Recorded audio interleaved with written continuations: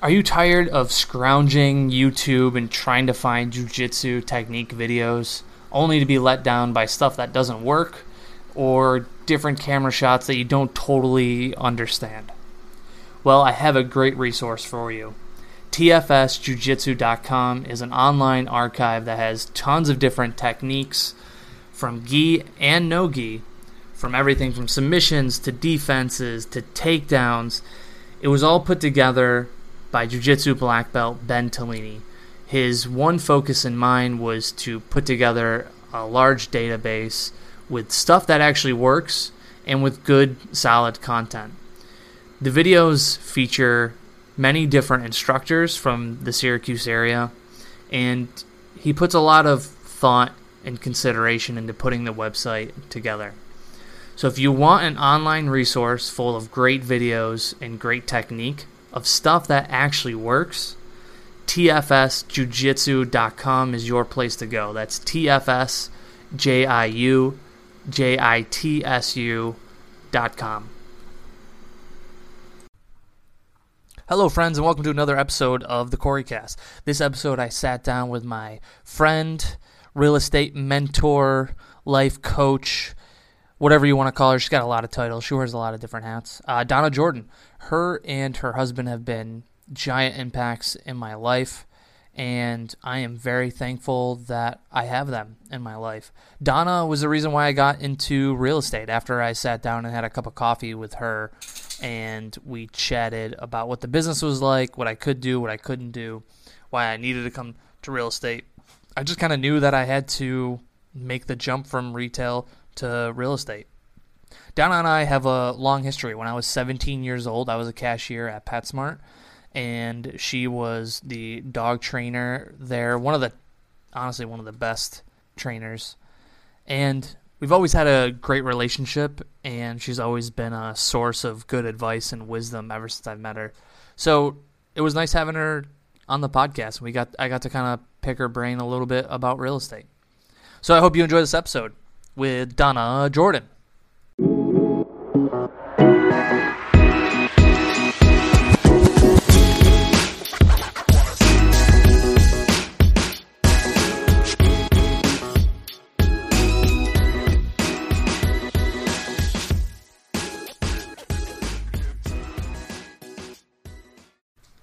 And I am recording. Donna, my mentor, doing a podcast with me. I like it. Nice. I should tell you that this doesn't have a video element. It's just audio only. I just do the video for the purpose of recording taking the audio part of it. So very cool. I think it's easier to talk face to face. Yeah. And when it's on the phone, you can't see somebody's expressions. It makes for a weirder conversation, right? Should we clarify that the occasional slurping noises are from us drinking coffee? Yes, coffee. 10 a.m., we're just slurping on some coffee. Or we could say that it's like Bailey's in our coffee. Yeah, maybe. So my mentor, why did you get into real estate? What made you so interested in it? I had done this myself personally 9 times. You were a FSBO 9 times? Well, no, not a FSBO, but I had bought and sold 9 times and twice out-of-state relocations. So I had done the real estate hokey pokey many times and always really enjoyed it. Loved the house hunting, loved the listing prep, it was exciting and I liked it. You know, I think we all have those buyers and sellers who weeks or even months after the transaction is closed, they're still in our Real Scout looking at properties. Yeah. And that was me. So once my kids got to an age where they didn't really need me around quite as much anymore and they were becoming more independent, I decided to get my license and start real estating.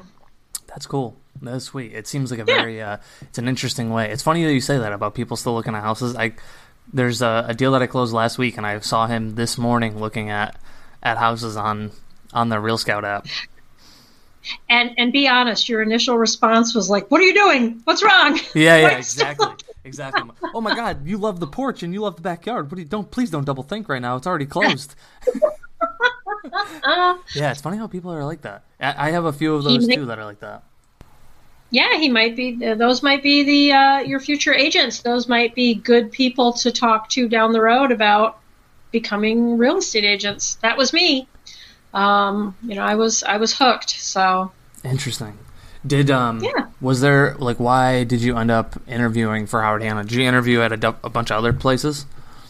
Really good question. So I did. I interviewed with a couple of different brokers, and I was really on the fence until I met with Mark Ray. Mm-hmm. And when I met with Mark Ray and had a conversation with him about, it wasn't so much about, my conversations up to that point had really been about my business and how I was going to make money and kind of all the superficial stuff. And then my conversation with Mark Ray was more about my soul. It was more about the things that drive me and what's important to me and how that was going to fit into the model, which at that time was Realty USA. Right. But honestly, since then, moving to Howard Hanna, it has not changed that model. If anything, it's amplified it. Mm-hmm. So that was it. After I met with Mark, I signed that day. I was like, yep, I'm sold. This is what I'm doing. This is where I belong. Yeah. I can tell it's a good fit. Yeah, it's interesting. I didn't interview with anybody other than you guys because I knew you were there. You were going to be my mentor. And then all the great positive things that you said about Howard Hanna pretty much sold me from the jump. I didn't interview anywhere else. They were actually in a transition when I was ready to make my decision. Mm-hmm. So the existing manager had left and Shauna was in the process of coming over, but she wasn't there yet. So that was why. And I knew Tammy Hoffman.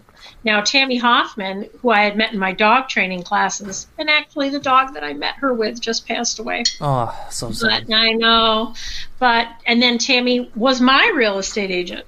Oh, that's funny. So I had reached out to Tammy and said, hey, what about me coming to work with you? I knew that mentoring was something that I wanted. Yeah. Because I wanted the support. I didn't really want to be on my own. Yeah. So I contacted Tammy and she was like, oh my gosh, that would be great. But we don't have a manager right now. So we can talk to Mark Ray. So that's why I went out and met with Mark. Oh, that's funny. Yeah, it's weird. Some brokerages don't even do the mentorship program. The stuff online that I've read is always like, hey, when you sign on to a brokerage, you should go work for a team if they don't have a mentorship program. And that's good too, but I don't know, I kind of like that whole mentor being under somebody's wing. I like the mentor. I think that the focus on your personal development, having all the training and support that we have, and the fact that we don't pay for it. There are some places that they have you go join a team, but that's, you're paying for that to some degree. Right. Or they offer a mentorship program, but a portion of your commissions go to your mentor. Yeah. So, not for nothing. I had, how it is when you get your real estate license, you got lots of stuff to pay for and not a lot of money coming in. So I really wasn't looking for more things to pay for. Yeah. And the fact that Howard Hanna was going to pay for my training and pay my mentor to work with me was great. Yeah. It's an interesting idea because when getting into real estate is tough, especially in your pocket. You need a pretty big savings to keep business rolling. But it seems like the people that are the most persistent and keep up with it are the ones that end up paying off. Like if you can get through your first 3 years, then things start to kind of go. Yeah, things start to roll a lot better. But it's like there's a saying in martial arts. It's a black belt is a white belt that didn't quit. Yeah, and it's a lot like physical training in a way that you have to kind of get started to get where you want, and you're not going to get there for a while. If I often tell people, if I told you, I have this great job where you're going to pay, a bunch of money and get a license, and then if you work really, really hard, you might get a paycheck in 2 or 3 months. Yeah, right. they'd be like, Yeah. no. Yeah, right. There's like a weird, it's like I don't know how to explain it. There's could be a lag in at least 3-4 months until you get a paycheck, and that's like, that could be best case scenario. Yeah, exactly. And, but once you get rolling, and you're also setting up a business. So I don't know any business where you really start a brand new business and make any money in the first year, period. Right. So the fact that you can start up a business for a few $1,000s, it is a really good value. And, if you work hard like you have and you work it like a job, then there's, good money to be made. And I almost think more importantly, there's really good satisfaction to be had. Yeah. That is one of the reasons I became a real estate agent. Yeah. Happiness is super, super important. And having a job that makes you feel this good this often. Yeah. It's not for the faint of heart. You've experienced, this is it's like heartbreak at some points. Highs and lows. Yeah, like for sure. Very rarely we're either like, wow, this is awesome, or we are not sleeping. Or we are crying in the shower, drinking a beer. Crying in the shower, exactly. There's never like a happy medium. Yeah. But the highs are so high and so awesome. Right. And the fact that and it sounds corny, but we get to be a part of people's story. Yeah. We get to be a part of their actual life. We're not selling refrigerators. Nothing against people who sell refrigerators. Yeah. But we're talking about where people live and make their home and have their family and make their memories. And you've worked with a lot of first-time home buyers. Yeah. For the rest of their lives, you are the real estate agent. Yeah, it's wild. That made it possible for these people to buy their first home. Yeah, it's so wild. I've said it before. It's a job that I get a chance to fill my cup and also theirs. Mm-hmm. It's definitely more rewarding, at least in the sense from retail. Like you said, retail is like, hey, here you go. Here's a lawnmower. See you later. Nothing against it. I've met a lot of cool people, and there's a lot of great people that do that. But being the difference between saying, yeah, it's a 28-inch cut lawnmower. Yeah, there you go. Have a good day. And then being here's the key to your first house. Can you go above and beyond in retail? Yes. You can go in the back and check and see if there's a bagging attachment for that lawnmower. Right. But no one, not no one. My husband would probably remember it for years, but most people are not going to sit back years from now and go, oh, remember when Corey went in the back and checked the stock at the store and what's the bagging? No one's going to do it. But they do that about real estate. Yeah. You're part of the history of their family, and I just think that's awesome. It also warrants a certain amount of reverence. I think, we have to kind of be up to the task. We have to be as honorable and trustworthy and reliable and forthcoming as that position requires. Right. I'm always shocked at the amount of people that don't know realtors have a code of ethics. Like, I'm always, when I mention it to somebody, they're always like, what? What do you mean? And you have to go into details like, listen, fair housing laws are real. I have to be honest. I can't withhold material facts about the house. Like, everybody's always shocked when they hear that because they think that our trust level is just above a used car salesman, And the fact that I think the general public really doesn't understand how real estate works. Yeah, 100%. Totally. I got somebody the other day that said, you're selling a house on my street. And I was like, I am? It's not me. It's Howard Hanna. Exactly. So it's kind of cute. Yeah, no, you get those questions that you're like, man, I forget that this is such a niche business, and it's how many times do people really buy a house in their life? Maybe like 4 times. I don't know what the average is. 4 times, 5 times, maybe in a lifetime. Well, and I find myself, I'm going to have this conversation today, actually, with a buyer. I find myself telling people to lean into the fact that they're going to do this once every 3, 5, 7, maybe 10 years. Yeah. God willing, I'm going to do this 45 times this year. Right. And every year or more. So benefit from my perspective and my view of things, because I'm doing this many, many, many times. And I like that perspective. I like that, how you worded that. That's good. Yep. That's interesting. How do you keep go ahead. Go ahead. I was going to say, how do you keep your pipeline full with clients and potential buyers and sellers? I don't focus on that. I think that's an important point. I focus on being available, being responsive, which are those two things right there will set you apart from 50% of the people in this business. Right. Also making sure that people know who I am and how to reach me, and that I'm in real estate and blah, blah, blah, blah. I think if you focus on the reasons you got into this business, if you focus on doing things that speak to you, the business comes. Mm-hmm. I think agents who focus purely on getting business spend a lot of time chasing business.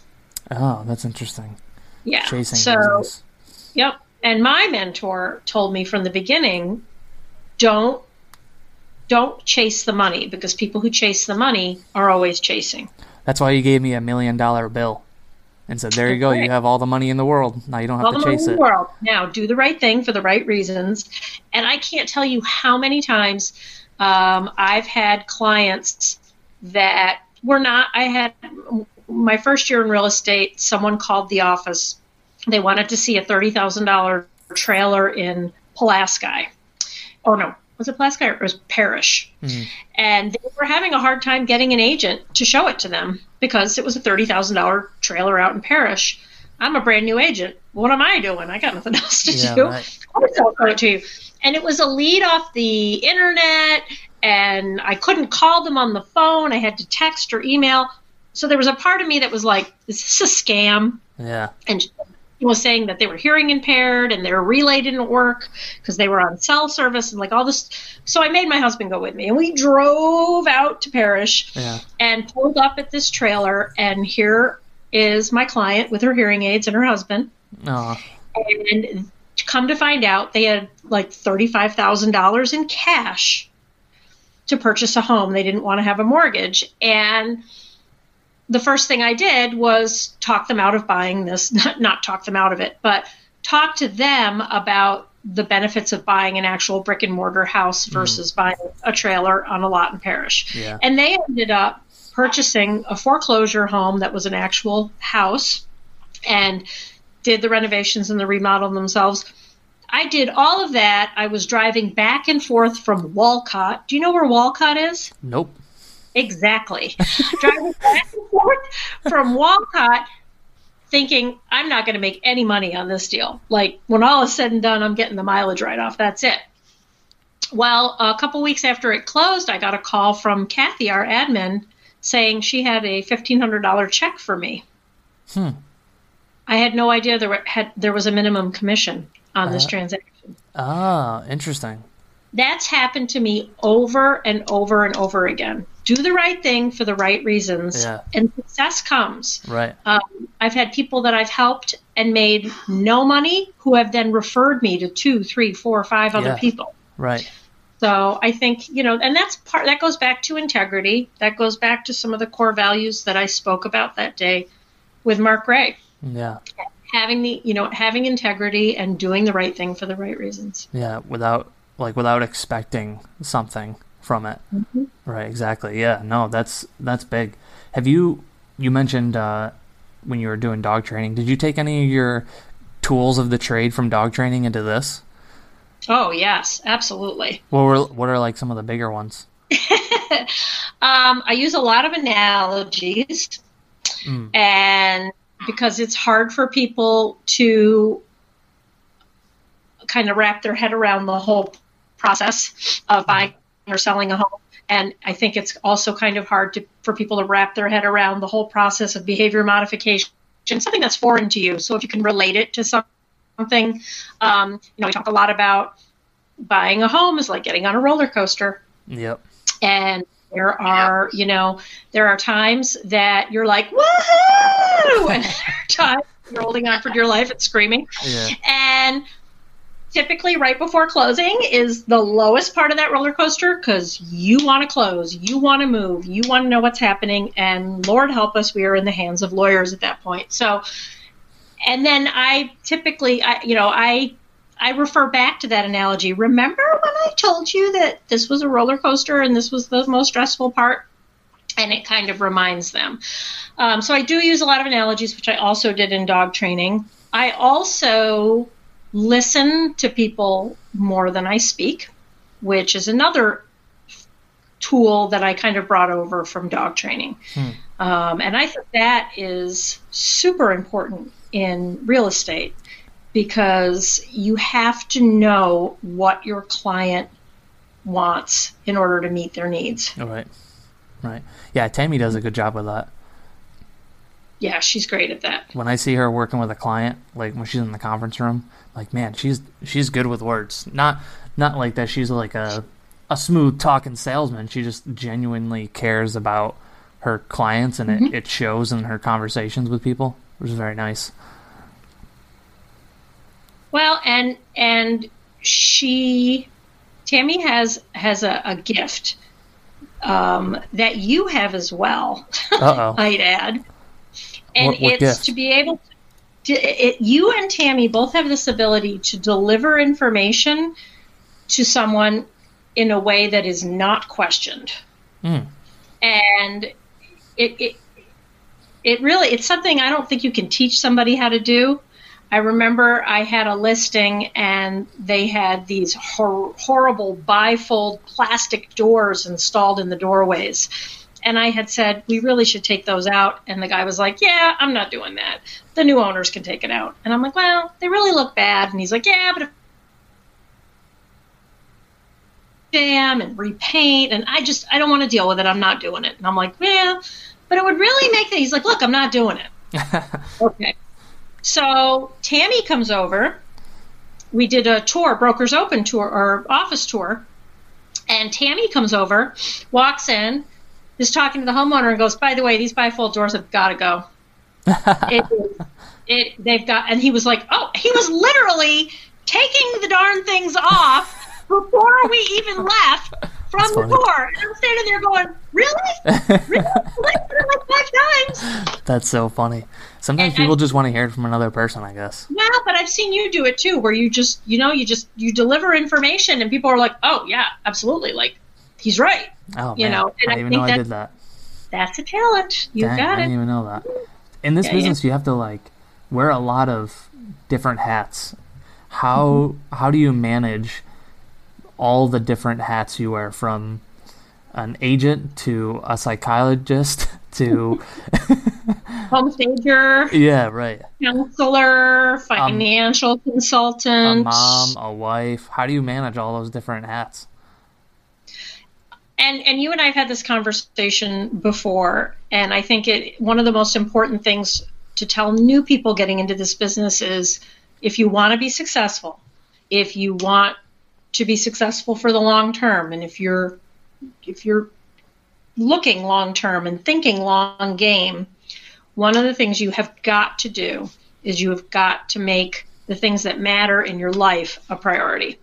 This is a great job, and those highs are so high, they are literally addicting. Right. But this job will consume you if you let it. Right, for sure. And I think it's important to spend a little time, whether you call it meditating or just thinking or ruminating, on what are the things that matter most to you? What are the things that really speak to your core values? And make sure that you're making time for those, because this job will eat up all of your time, and you will find that you're neglecting your spouse, your family, your friends, and things that are important to you. So you have to make those things an appointment. You have to make those things, make time for those things. Time block them out. I break everything down into 3 categories. the three most important things are happiness, good health, and a sense of accomplishment, sense of value. And happiness, where is the happiness coming from in your life? And then make sure that you're making time for those things. And some of it's going to be derived from work. Some of it's going to be derived from family. Some of it may be derived from hobbies. Some of it may be derived, and some of these things will overlap because some of your physical fitness activities may also carry over into the good health category. And when it comes to good health, that's a big deal for everybody. That's a big deal for realtors. We are notorious for multitasking while we're driving and injuring or killing ourselves or others. Don't do that. Yeah. Jamming Wendy's fries down your mouth in between showings. Jamming Wendy's fries down your mouth and calling that a meal, right? and working, these crazy hours and even, going into vacant buildings when it's like minus 40 outside and you have to make sure that you're keeping your goals of having good health on the radar. Right. And that you're not sacrificing. You don't want to sacrifice happiness. You don't want to sacrifice your good health. And you don't want to sacrifice your sense of accomplishment and worth. Mm. And whether that's participating in volunteerism in the community, whether it's being a source of support and information for others, whatever it is. But identify what the sources are for those three things and make time for them. Yeah. You were saying that you take time to reflect. Do you do that every day? Do you write in a book or do you just think to yourself? I have a couple of things that I do every day. I'm a big visualizing person. Yeah. So and we've done the vision boards at work, and I actually use an app on my phone. And the app on my phone actually kind of taps me on the shoulder 3 times a day and says, hey, stop what you're doing and take 15 seconds and let's visualize. And what's the app called? Visu app, VISUAPP. And, there have been times that I'm like, I can't stop and visualize right now. I'm too busy. And it's like, you know what? If you can't stop and take 15 seconds to just pause and take a look at why you're doing what you're doing, then something's wrong. Right. And I have goals, visualization goals related to my relationships with my family, with my friends, with my coworkers. I have some that are related to financial goals that I have. I have some that are related to health goals that I have. I have some that are related to hobbies and recreation. And, you can set. So I do that every single day, 3 times a day. Mm-hmm. I just stop, pause, and it literally takes me 15 seconds to scroll through my visualization. I also utilize a time management system daily that prioritizes things, not just on a need-to-do basis, but also on a what matters most basis. So, and this comes from the Franklin Covey time management program. Yeah, you did something with that, right? Mm-hmm. And I'm definitely a believer because, again, your work life will consume you. Yeah. Your work life will take over and like a fog mm-hmm. and start to obscure the other things in your life. And, Stephen Covey talks about, what are people going to say about you at your funeral? What are they going to write on your tombstone? When you're 90 years old sitting on a rocking chair, what are you going to be reflecting back on? Right. And that though, beginning with the end in mind, that those are the things that if we focus on, we still have to take care of the other stuff, right? You still have to get your paperwork into Kathy by the end of the month. You still have to do all those other things. Yeah.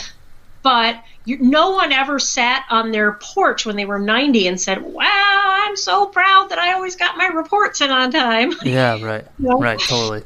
It's going to be about your family. It's going to be about your successes that really matter to you. Right. About the relationships you've built. Mm-hmm. Right. No, that's a beautiful thing. It's definitely one thing that I struggle with like a couple weeks ago, it's you watch all these training videos online that's for realtors. That's like, make sure you get your appointments in, make appointments every day, and yada yada yada. And then when you don't have one, you kind of feel almost like a failure in a sense, but it's not really a failure. It's just a moment. Like when I had that Sunday off to do absolutely no appointments, no nothing, and I got to spend time with Ashton and Brittany, and it was a great Sunday. It was like we had dinner and we spent time together, and I'm like, why am I so down on myself when I get to spend? I'm like, I got 7 deals pending right now. Why am I being so hard on myself? Just enjoy this Sunday for not having an open house, not having a showing appointment. Just enjoy, just relish in the moment a little bit. But it's a practice. It is a practice, and honestly, if you had scheduled that, there's something in our brains about scheduling something that makes it okay. If you had scheduled Sunday from this time to this time is family time with Brittany and Ashton, that makes it okay. Yeah. Because what you're feeling is, I think, what you're feeling is, all of a sudden I have free time, so I must be neglecting something. Yeah. For sure. That's exactly something I'm not doing that I'm supposed to be doing right now because I shouldn't have free time. Yeah. So don't make it free time. Yeah. Make it an appointment. Right. That can be the title of this podcast. Yeah, make it an appointment. Make it an appointment. That was like the first thing you said too when we got married and we got into. That was like when I really started focusing on real estate. That was the first thing you said, and it shows you that I did not listen, and I'm sorry. Well, I think anytime we are learning how to do something new, especially something complicated, we need to be a little bit forgiving of ourselves. Don't expect, Donna, the real estate mentor guru or whatever, said I should make this an appointment. So, life changed and everything was great. Right. Anytime you're learning to do something new, whether it's time management or time blocking for things that really matter to you, expect to mess up. Yeah. I learned that. I took a class many, many, many years ago about how to do a personal budget. Oh, interesting. And the guy was like, you all are going to walk out of here feeling like I have control over my universe, and you're going to try to do a budget, and on the second or maybe third month, you're going to fail miserably at it. Like it's not going to work, and you're going to be like, this is not for me. But that doesn't mean it's not for you. It just means that you're learning how to do something new. Right. So the trick is to stick with it. Yeah. Not to try it, and when it doesn't work, the first, second, or third time, declare a failure and find something else. You got to stick with it. You have to just like physical fitness. Yeah. It's not easy in the beginning. It's hard, and the more you do it, the better it gets. Yeah. I always look for different parallels between real estate and martial arts, and that's very, very much like a martial. Like you can't just go into the gym your first week and expect to throw a jab cross perfectly, right? You're gonna drop your hand. They call it rowing the boat. You bring your hand down and back, and you can't expect to do that on your first day. I can tell you something else I brought over from dog training is the fact that it's very difficult for predators to multitask. So, and by predators, we're talking about mammals that have their eyes, that have binocular vision. Okay, so in dog training, I'm talking about dogs. In real estate, I'm talking about people. Animals that have their eyes on the side of their head, prey animals, grazing animals, are very good at multitasking. Anyone who's ever trained a horse knows that it's very difficult to get them to focus, but they can multitask.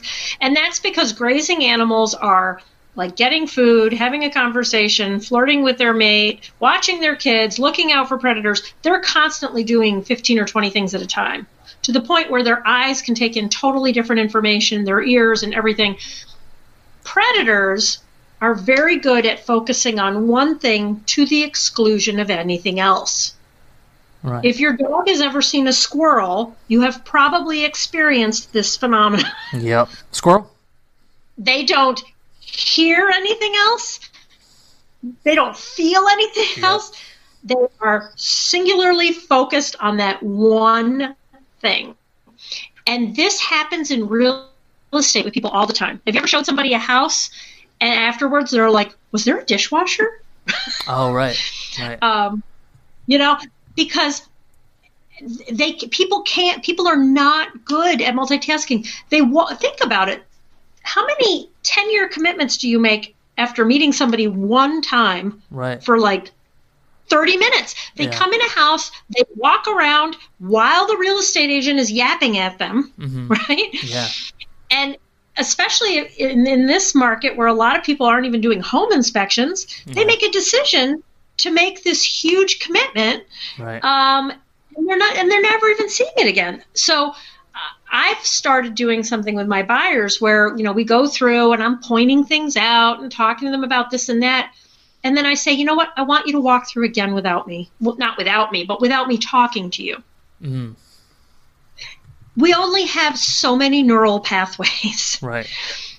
We can only process a certain amount of information at a time. Right. And I want my buyers to make well thought out decisions that they're comfortable with, especially in a market that is so hectic. Yeah. And there's so much pressure to pull the trigger and perform.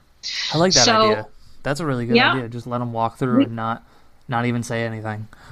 I just walk with them and I don't say a thing. And it's funny because they always, 100% of the time, and we're doing this hundreds of times a month, right? 100% of the time, they notice something or see something or have a question that they didn't have the first time we walked through. Interesting. That's cool. I feel like I'm probably going to steal that from you. Steal away. I guess imitation is the highest form of flattery. No, that's cool. I didn't even think of that. It is kind of a good idea to get them just to focus in on one thing and not have me. I talk way too much when I go into a showing of the house. I feel as if I need to fill the voids of quietness because I'm like I got to answer questions. I got to pull some information out of them. I got to see how you what do you think of the layout of the living room? What do you think of the dining room? Is it big enough for your? And you're showing your worth. You're showing your value. Right. And that's fine. And then the second time. And I do the same thing. Here we go back to, and you should do a podcast with Tammy Hoffman, by the way. Yeah. But here we go back to what Tammy taught me, which is listen twice as much as you speak. So I'm walking through with them the first time, pointing things out, talking about features, talking about, things that are pluses and minuses. And then we're walking through a second time where I'm with them and I'm not saying a word. Mm-hmm. If they have a question, I'll answer it. But I'm letting them have you ever been driving and the weather's bad or you're looking for a street and you have to turn the radio down? Yeah. 100%. Right? It's the same thing. Yeah. Because we only have so many synapses, right? We only have, Shauna's going to love this, by the way. Yep. Our neural science geek. Yep. She's going to be dreaming about this. But we can only process so much information at once. So I really think it's a huge value to our clients to give them that opportunity. So that's something else that I bring in from dog training is, competitors don't multitask well. Right. They're awesome at focusing to the exclusion of everything. Right. No, it's a interesting business because it's just it's so open-ended. It's just there is sort of a right way to do business, right? There is sort of these processes that you can do that work, but there's so many successful agents that don't do A and B. They do their own thing. Like you could pay for Zillow leads and knock it out of the park with Zillow. Just paying for leads on that. You could be a top producer on that. Or you could not spend a dime on any Zillow leads and put your money in mailing campaigns, and you could knock it out of the park with that. It's so interesting because it's not in retail. It's always you do this, you put the uncap up on a sale, right? That sells, increases your dollar amount. Like there's a structured way. In real estate, it's kind of that way, but not fully. That makes sense. I think that there are some things, there are some common threads that go through all, but this is a personal business. Yeah. And everyone does it differently. And I really think that one of the components of success is finding the way your business is going to operate. Right. Something that speaks to you. Right. Because what works for one person isn't necessarily what's going to work for another. Right. And this is, especially in the beginning, it's very much a try it and see. Try it and see. See what works for you. Right. One of the things, it's interesting because you talk about, there's so many people that do real estate, and then there's so many people that just do things differently. And one of the things that's important to me, one of my core values, is sharing and helping other people, especially in our office, but in our business. Right. And this goes back to sort of a lot of stuff in my upbringing, but there's no secret of, you said you're going to steal that. You can't steal anything from me because I will openly and happily share anything that I do that is successful. Right. I feel like that, you talk about how we have like this used car kind of persona, used car salesman persona. I think if real estate agents could be more forthcoming with each other, that would be a shift. So I can give you one right now. Something that has gotten me a listing every single year since I started in real estate. And it is something that I do this time of year. So I hope there's other real estate agents who are listening to your podcast, and I hope everybody takes this idea and runs with it. And if anybody takes this idea, runs with it, and ends up getting a listing out of it, I would love it if they would let us know. This is the time of year when I reach out to a farm or a community or an area that I'm interested in doing listings, and I extend the offer to do exterior photos of their property. Are you thinking of selling in the spring? If you are, let me have professional photographs taken of your property right now. Let your property stand out, because if you're listing in March or April, everybody else is going to have snow pictures. Yeah. Let me have a professional photographer go and take beautiful exterior photos of your home right now. And right now, like, the trees are gorgeous, the grass is green and lush, like people's, have mums and things are blooming. And this is a great time of year to take those photographs so that when they're ready to list in the spring, who's the agent who has the gorgeous pictures of the outside of their house? That's you. All right. You're paying for those photos. Those photos belong to you. So when they're ready to list in the spring, it's a no-brainer. They're going to go to you. Yeah, that's interesting. So I do this with a postcard, and you know that we have amazing support with our incredible graphic design and marketing team. And they just put together something for you? You just tell them what you want to do. You can even say, hey, do you want to do the postcard like that one Donna Jordan does every year? And they'll know what you're talking about. And send it out to your farm. It's not expensive. It's maybe going to cost you a couple $100 in printing and postage. And if it gets you one listing, it just paid for itself. Right. And paid over. Yeah, right. I have gotten at least one or more listings out of that campaign every single year since I started in real estate. Every year, huh? Interesting.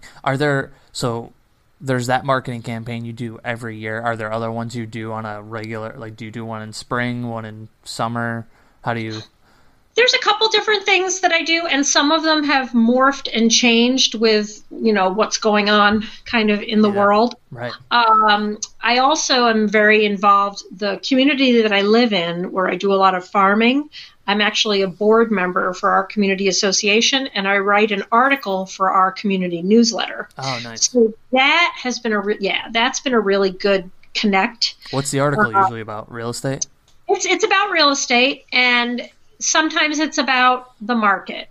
At the end of the year, I always do a real estate recap and give them all the averages. What was the highest price paid for a house in our neighborhood? What was the lowest? How many sold? What was the average days on market?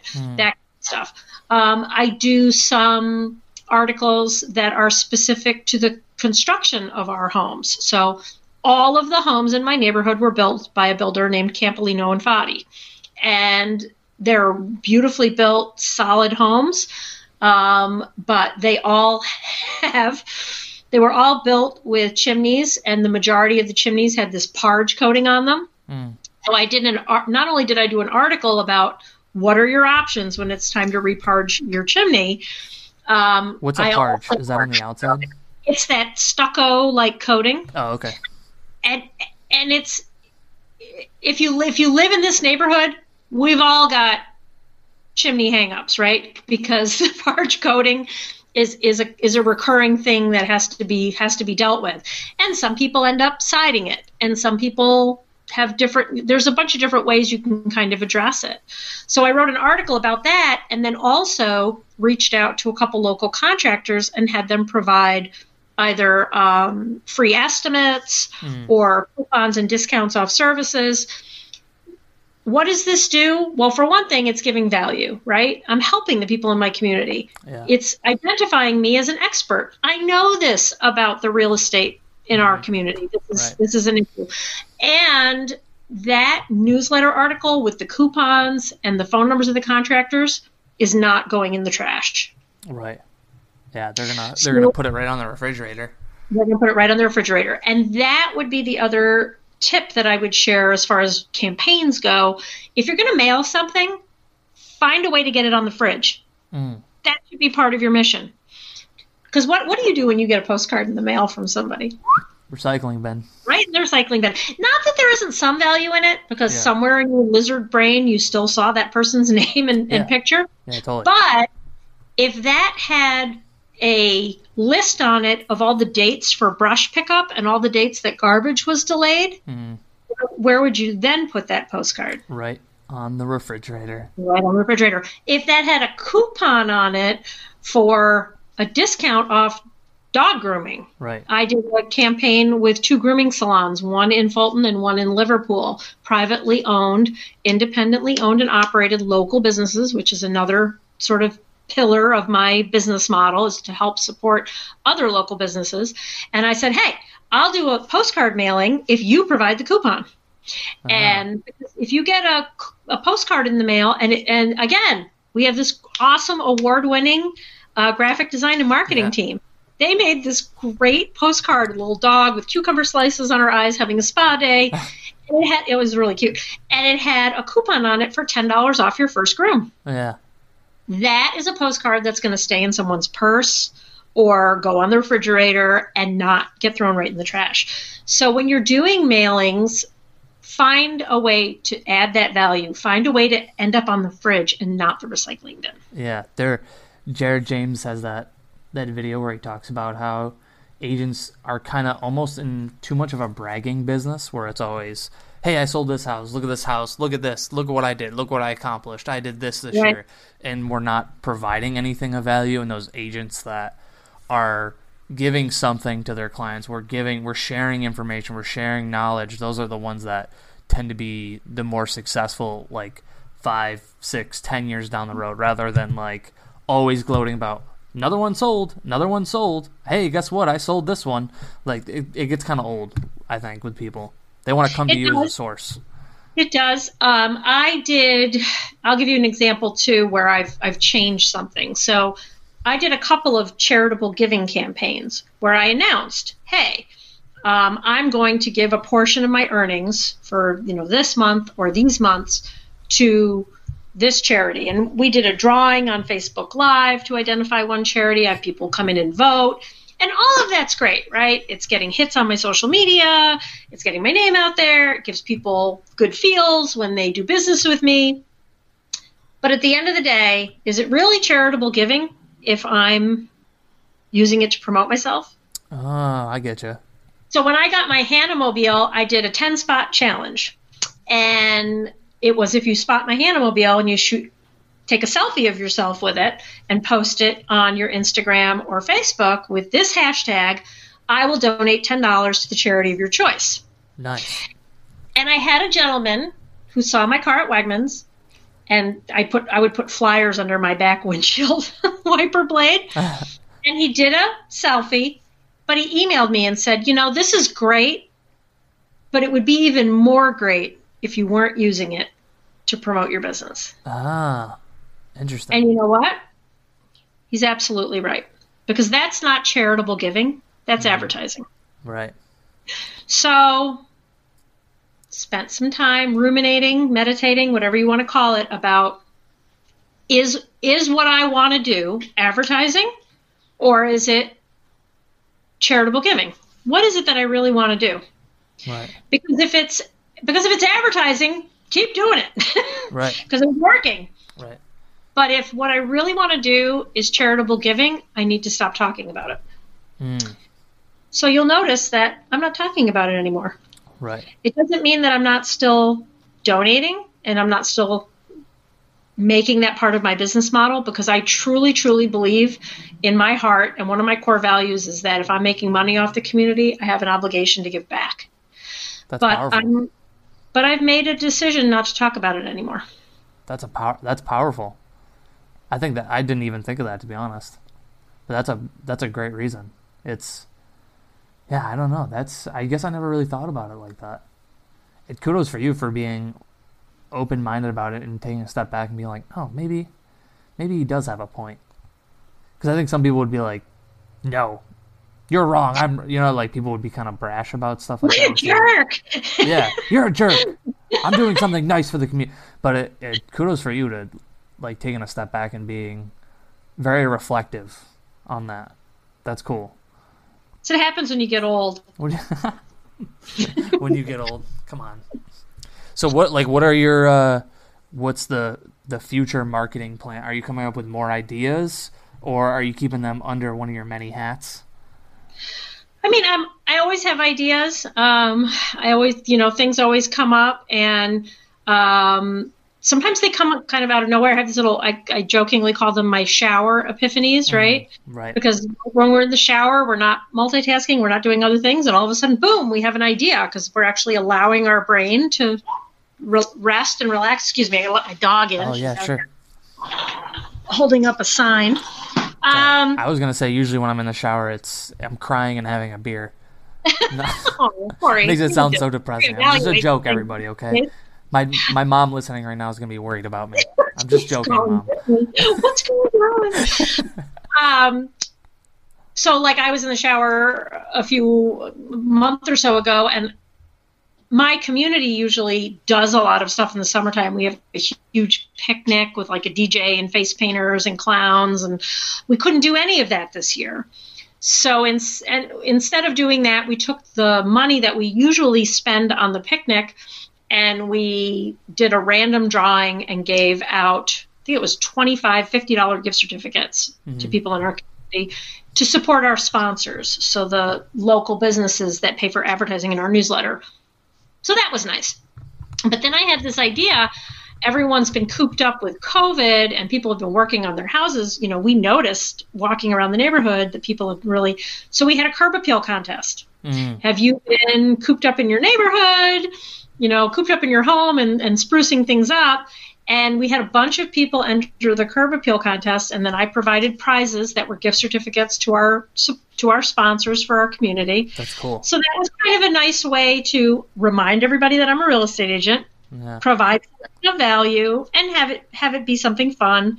And we had the Iron Gate Association board members go out and judge the properties that entered. Oh, that's so cool. All the folks that entered provided their name and email address, so I was able to offer them the neighborhood news newsletter and put them in my CRM. So now not only do I have a whole bunch of new people to put in my CRM and my neighborhood news, these are also people who take pride in their property and make it look nice. Yeah, right. So those are the sellers we want. So yeah, right. That's cool. Yeah, things kind of come up and pop up that way. And then obviously continuing to keep in touch with and stay connected to my clients and my sphere. Oh, that's cool. That's super pretty important. Sweet. I asked Chris Thielen this question when I talked to him.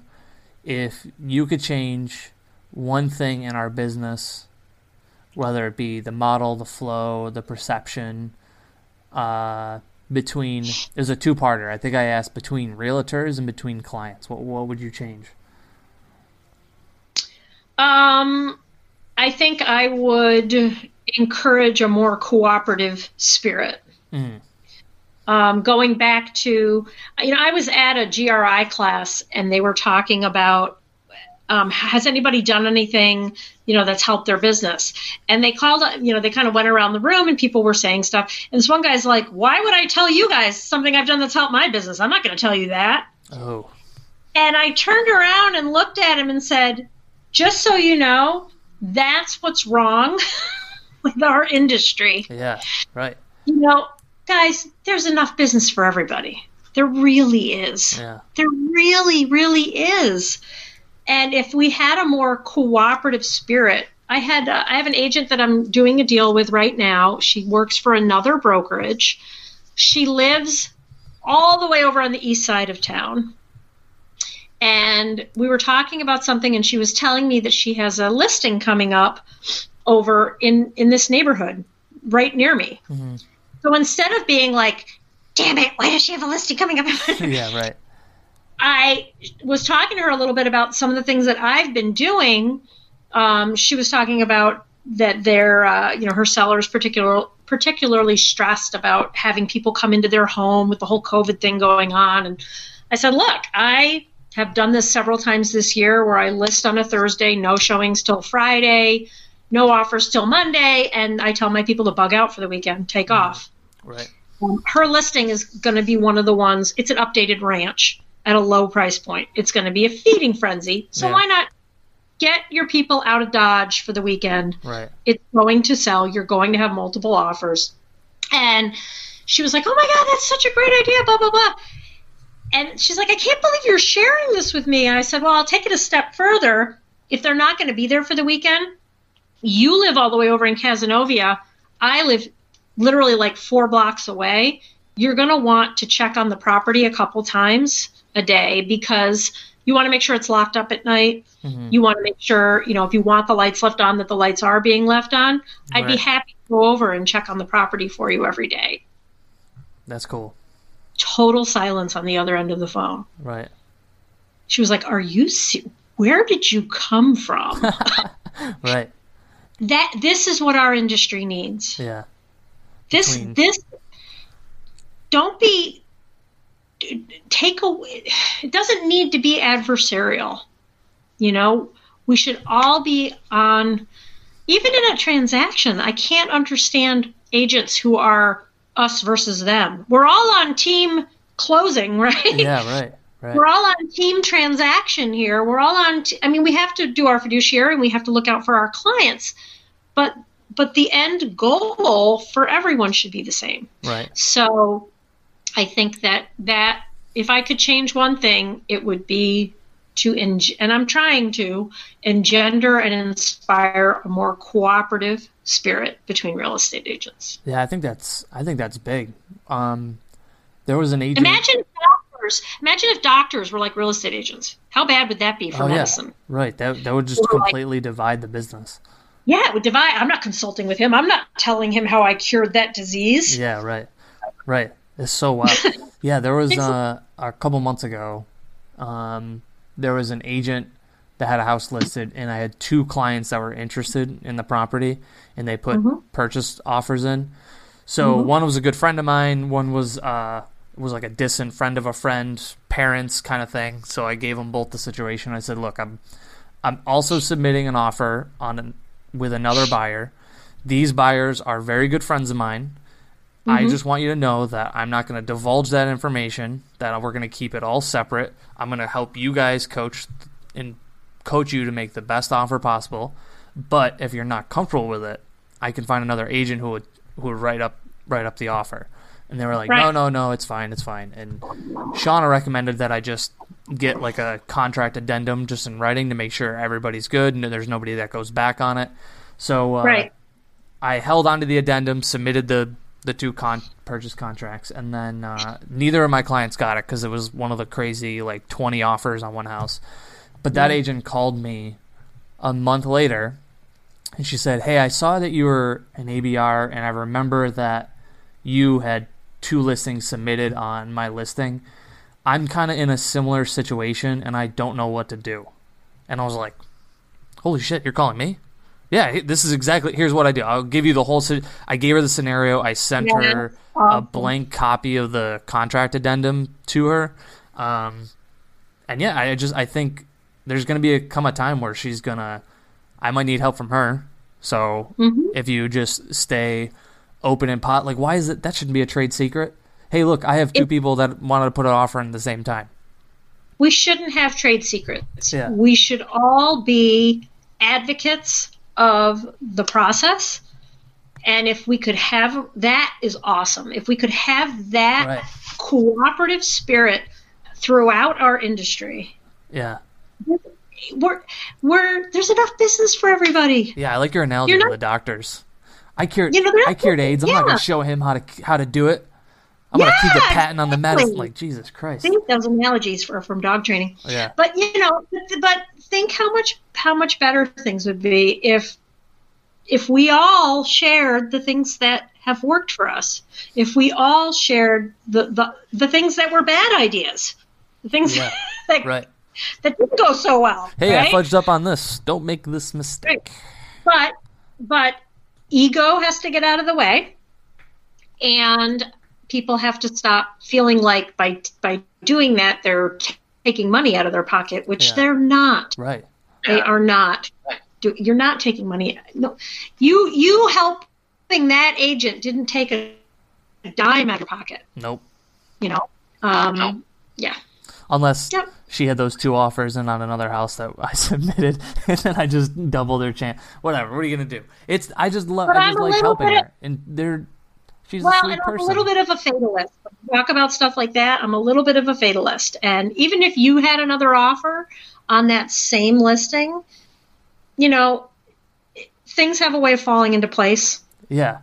Doesn't mean we shouldn't try hard and shouldn't work hard and do all the right things, but if you're, when I was younger, I hate to say if it's meant to be. When it's meant to be, right? That's when I was younger, and I first met you with my giant crop of hair. When somebody said, "What's meant to be is meant to be," I was like, "That's horseshit." Like a young 17-year-old man, I'm like, that's bullshit. That doesn't ever happen. But as I get older, there's all these different scenarios that I'm like, Yep. Maybe, I don't know if it's me looking for meaning in things, but it seems as if, hey, the first house we put an offer in didn't go through, but remember, we are in contract with a house that is literally your dream home. You said you wanted a pool. This house had a pool. The first one didn't. Yeah. And we've all been in the situation where someone hasn't gotten the house and they're heartbroken. And I always tell them, hey, this happened to me. I was devastated. We didn't get the first house we tried to buy when we bought this house. And I was literally in mourning. I didn't even want to look at any more houses. I was just heartbroken. Yeah. I am so glad now that we didn't get that house and we bought this one instead. Right. So it will work out. It will work out for the best. It's funny that you say that about, horseshit. Yeah. I had some folks come in, listing of mine. Remember the listing I had on the river? Yeah. That was at the waterfront. Well, they came to the open house and they were like, oh my gosh, we love this house. We want to buy it. And I'm like, awesome. I want you to. And they didn't qualify. And they were really upset. And I said, I'm telling you, everything happens for a reason. This is going to work out for the best. Well, her husband was like, horseshit. And he was like, I can't stand that age. What does she think she is telling me? Rah, rah, rah, rah, rah. Yeah. Well, long story short, another house came on the market that they absolutely, completely love, that is so much better for them. Yeah. I ended up listing their house, and because of the timing, they ended up getting more money for their house, because by the time their house got listed, the market was crazy, and they ended up buying this beautiful colonial on acreage with waterfront. I just stopped by the other day because they have like a little mini farm going. They got turkeys and chickens, and they love it. And he even said to me, when you said that day that it just wasn't meant to be and it was going to work out for the best, I thought you were full of crap. Yeah. But boy, absolutely right. It really, this is such a better home for us than that one ever was. So yeah, it's so wild when shit works out like that. It's so crazy. Yeah. Yes, it does. Donna, you are an amazing human being and an amazing realtor. Aww. Thanks for doing the podcast with me. I appreciate you. Thanks for inviting me, and I look forward to hearing more podcasts. Yeah, I think I told Brittany this morning, I was like, I think I need to get Dwight on one too.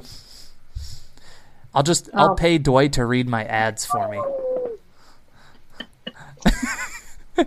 If he's in the other room, he just lit up like a light bulb. He's like, "What? Yeah." Is your podcast apolitical? Yeah, that's funny. I'm doing So I did one with Mike to be released on my birthday a few days after yours, and it was the first time anybody's ever got me to speak political on a podcast. And I didn't I wasn't making like terms of left against right, but if I got Dwight on, it would for sure turn into that. You know what would be a great one to have, a great podcast or conversation to have with Dwight would be the lessons of history. Oh. He should have been a history professor. The guy knows more about history than anybody I've ever met in my lifetime, in history professors in college. And, there's been so many times with everything that's going on in the world that he just draws these parallels from the past. And it's like, why don't we learn our lesson? Right. History repeats itself. But we never seem to learn. Yeah. And that would be a good one. He would be good for that. I'll have to reach out to him soon. Have a couple beers, do a podcast with him. That'd be fun. There you go. Get wild. You go. Donna, thank you. I appreciate the hell out of you. So do I. What was that? I said, you have work to do, and so do I. Yes. Thank you. I appreciate you very much. My pleasure. Thanks for having me. See you later.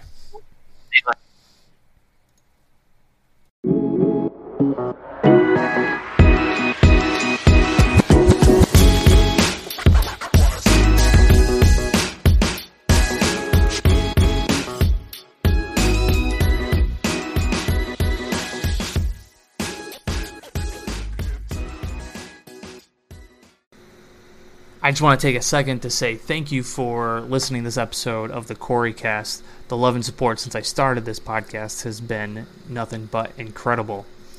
Make sure you follow, rate, review the podcast. It would mean a lot to me. And if you share anything from the podcast, just use the hashtag CoreyCast. Thank you for your time, and I appreciate you guys. Love you all very much. Bye.